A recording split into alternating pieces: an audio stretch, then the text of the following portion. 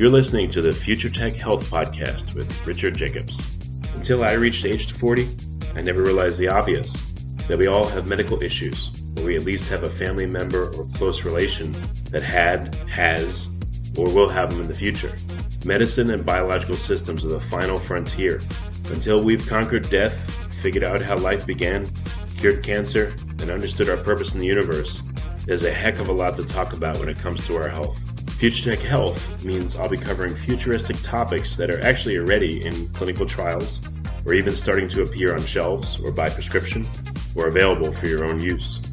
We dive deep into stem cells, CRISPR-Cas9, the science of sleep, epigenetics, medical testing, cancer, ketogenic diets, stem cells, aging, regenerative medicine, and more.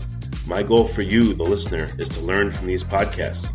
You may very well learn something that may change the course of your life for the better, steer you towards a new career, or give you insight into addressing a serious medical problem. Remember, however, this podcast and its content is informational in nature only. No medical, tax, legal, financial, or psychological advice is being given. If you enjoy the podcast, please listen, subscribe, like, and share it with friends. Thank you. Hello, this is Richard Jacobs with the Future Tech and Future Tech Health Podcast. My guest today is Dr. Rakesh Nagarajan. He's the founder and executive chairman of the board at Pierian DX. He's trained as a physician scientist with deep experience in molecular biology, molecular laboratory workflows and techniques. His multiple informatics subspecialties include bioinformatics, biospecimen informatics, clinical trials informatics, and medical informatics. He currently serves on the College of American Pathologists, Molecular Oncology Committee, and the Next Generation Sequencing Project Team, and is a molecular pathology specialty inspector for the CAP, College of American Pathologists.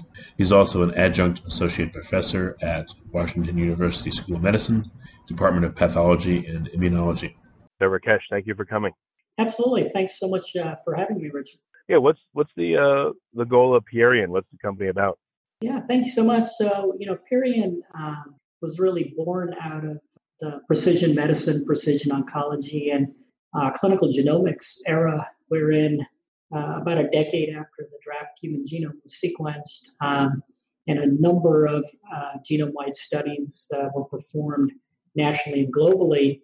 A number of leading organizations decided that it was high time to do sequencing and high throughput sequencing, what's called next generation sequencing, and apply that for frank clinical use in patient care treatment. That activity, spun up at Washington University in summer 10 and more frankly in 2011. And that resulted then in the development of software at Washington University in St. Louis under my leadership called the Clinical Genomics Workspace. That product was utilized inside Washington University for several years, which we then licensed and spun out into Pierian DX. The premise of the company is that DNA and DNA testing, as well as RNA testing, indeed, genomic testing is the most advanced form of precision medicine that we can perform today, and it'll be the underlying fabric through which medicine will be practiced. And that premise then is in order to be realized, vision to be realized requires software and informatics and knowledge to enable that capability across a broad range of complex diseases, including cancer and other genetic disorders. That's really where Pierian software knowledge comes in. We truly believe that this type of testing, advanced genomic testing, will underpin every complex disease management, and it already is in genetic disorders and late-stage cancers, but even more so in the future, and that'll happen by democratizing that type of testing and sequencing in hundreds and thousands of laboratories nationally and globally. We are here to support those laboratories. What's the uniqueness of Pierian software as opposed to other sequencing software at other companies? Sure. So really, it's a combination of technology, content, and human medical expertise. That's the underlying bedrock of Period DX. A very unique aspect of the product is its seamless workflow capabilities, starting from an order that's received from the LIS all the way to a signed out report that goes back to the LIS and the medical record. And all parts in between can really be managed through a single interface and web-based workflow.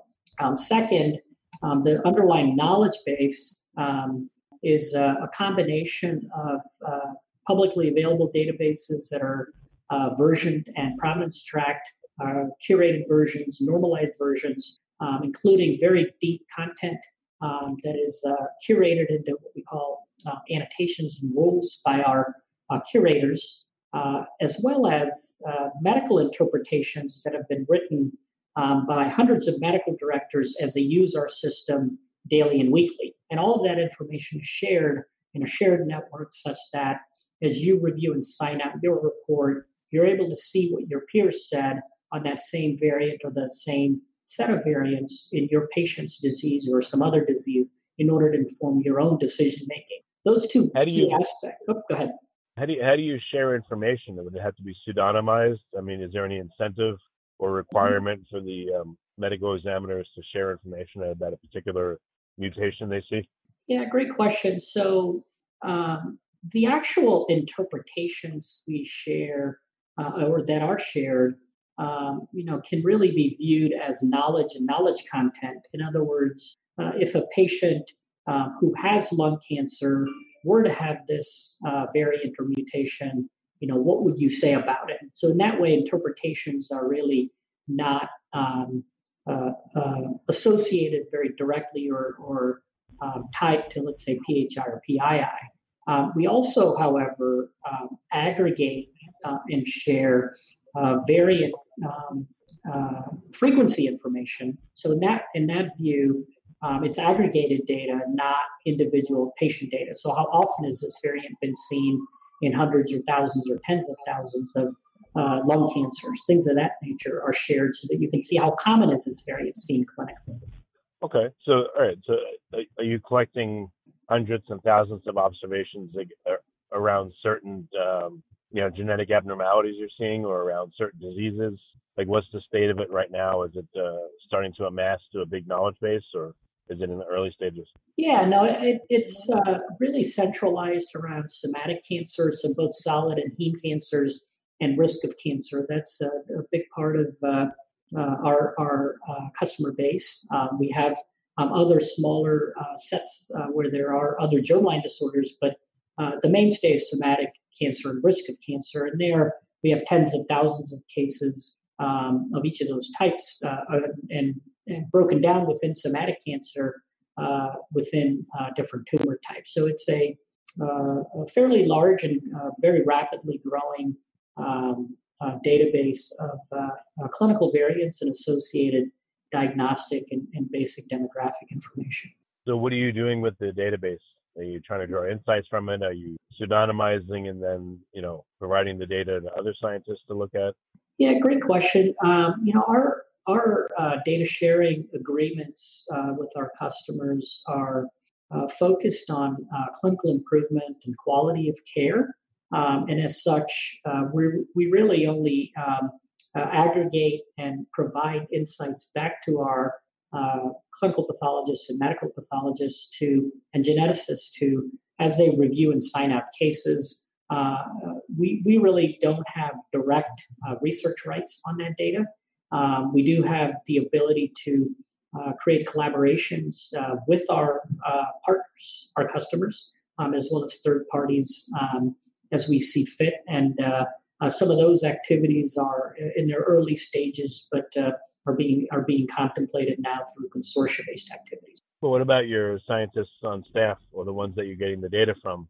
Are you preparing these, big reports on a certain type of cancer over, 5,000 observations, what's being seen and, what insights are being given? Like, how is this information being curated once it's assembled into a database so it's useful for people?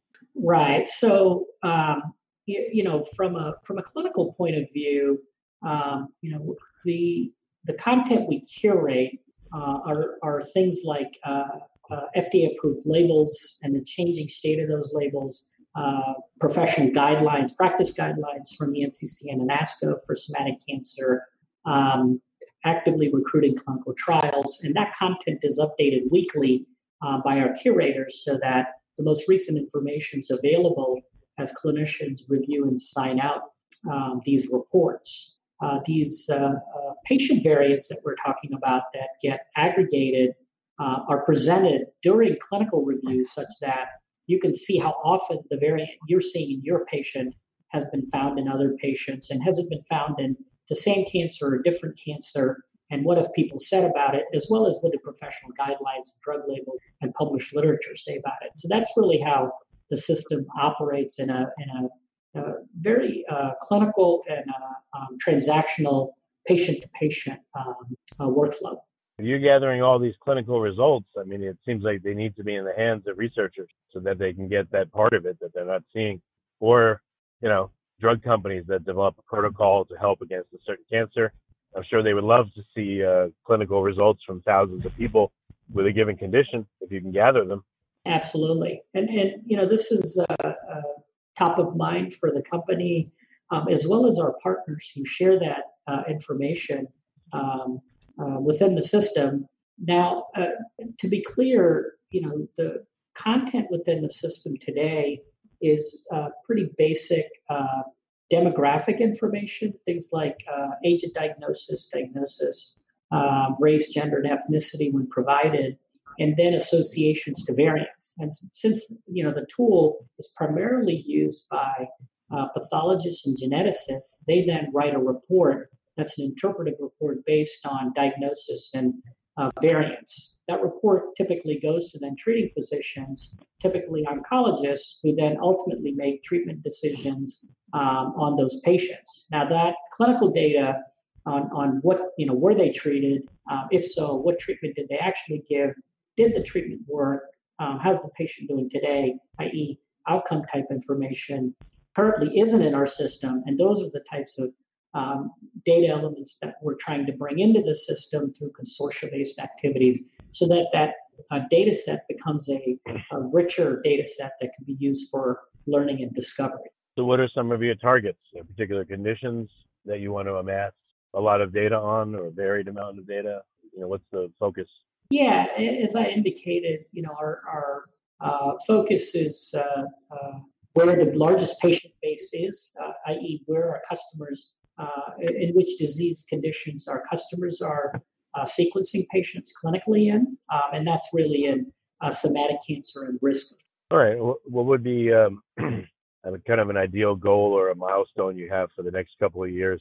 Is there a particular condition you want to make a breakthrough on, or a certain amount of data on a certain number of conditions? I mean, what's the goal? Yeah, so one of the big themes in this industry is sequencing is transformed into the clinical arena is clarity on reimbursement and acceptance by both CMS and private payers on when the test is appropriate and how much it should be reimbursed. And those activities, have come a long way through peer-to-peer reviews and approvals with private payers, through LCDs and MAC-based approvals, as well as NCDs now and in vitro diagnostic of NGS tests in somatic and germline cancer. Our view in the next few years is that as tests harden, they will become in vitro diagnostic tests that will standardize the type of testing that will happen across the patient base in a very uniform fashion. And today that's not as uniform. Access to this type of testing isn't uniformly available in the United States, let alone globally, and in vitro diagnostics and approvals with the FDA, in Europe with the CE mark, in Japan and others, in China with the Chinese FDA, will make this type of testing much more available. And it's in those arenas that we're focused in providing the latest knowledge and content so that how you interpret the results is done in a very consistent in reliable and comprehensible manner, and with the most recent data that's available as the knowledge base and the information about these variants and how to interpret them with regard to therapeutic, prognostic, or diagnostic indications is changing every day. Anything interesting jump out at you from the data you've gathered so far? Any insights that you could share? I think that a couple that I think we can talk about. One is, there's great thirst for knowledge in late-stage cancer as oncologists and pathologists and others are trying to evaluate acceptable treatments for patients who are late-stage. So there are great examples, off-label use, anecdotal off-label use, and great examples of durable remission.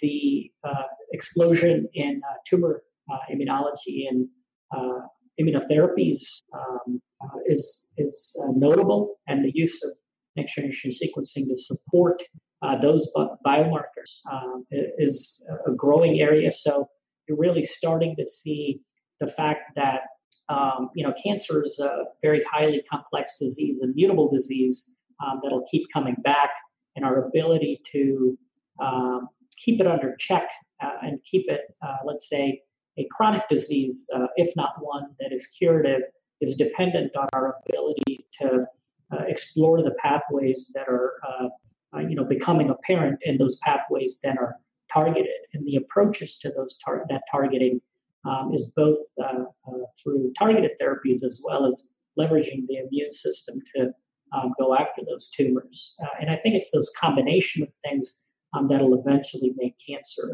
a chronic disease or one that's curative.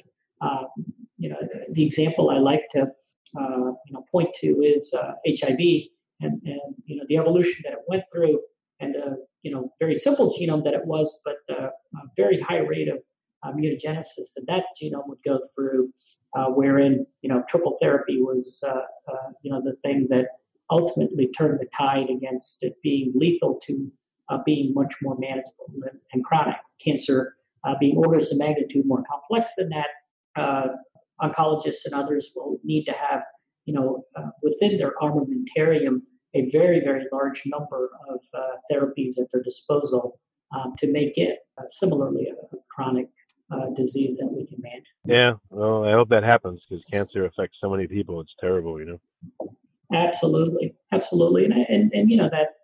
that cycle of discovery, application of therapeutics, or learning from that therapeutics, will continue.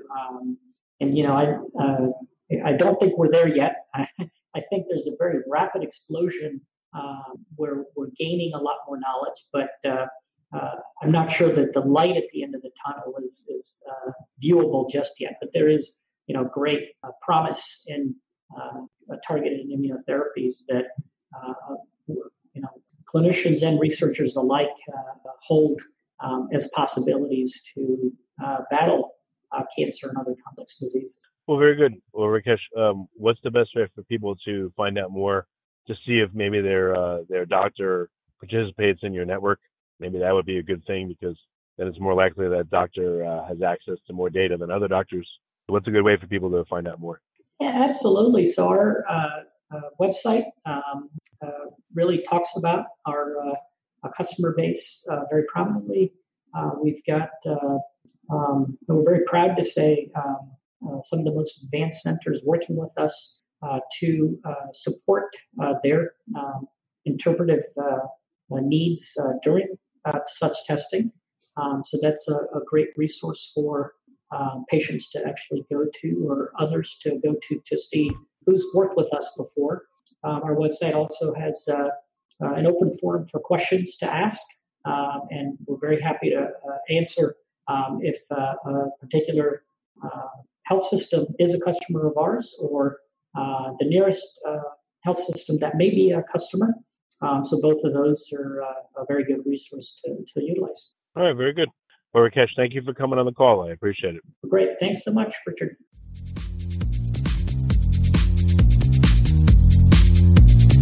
You're listening to the Future Tech Podcast with Richard Jacobs. Future technologies such as artificial intelligence, stem cells, 3D printing, gene editing, Bitcoin, blockchain, the microbiome, quantum computing, virtual reality, and exploring space are much closer than you might think. In fact, many early versions of these technologies are in play right now, and the companies that are using these technologies are the focus of this podcast. My goal for you, the listener, is to learn from these podcasts. You may very well learn something that may change the course of your life for the better, steer you towards a new career, or give you insight into addressing a thorny medical problem.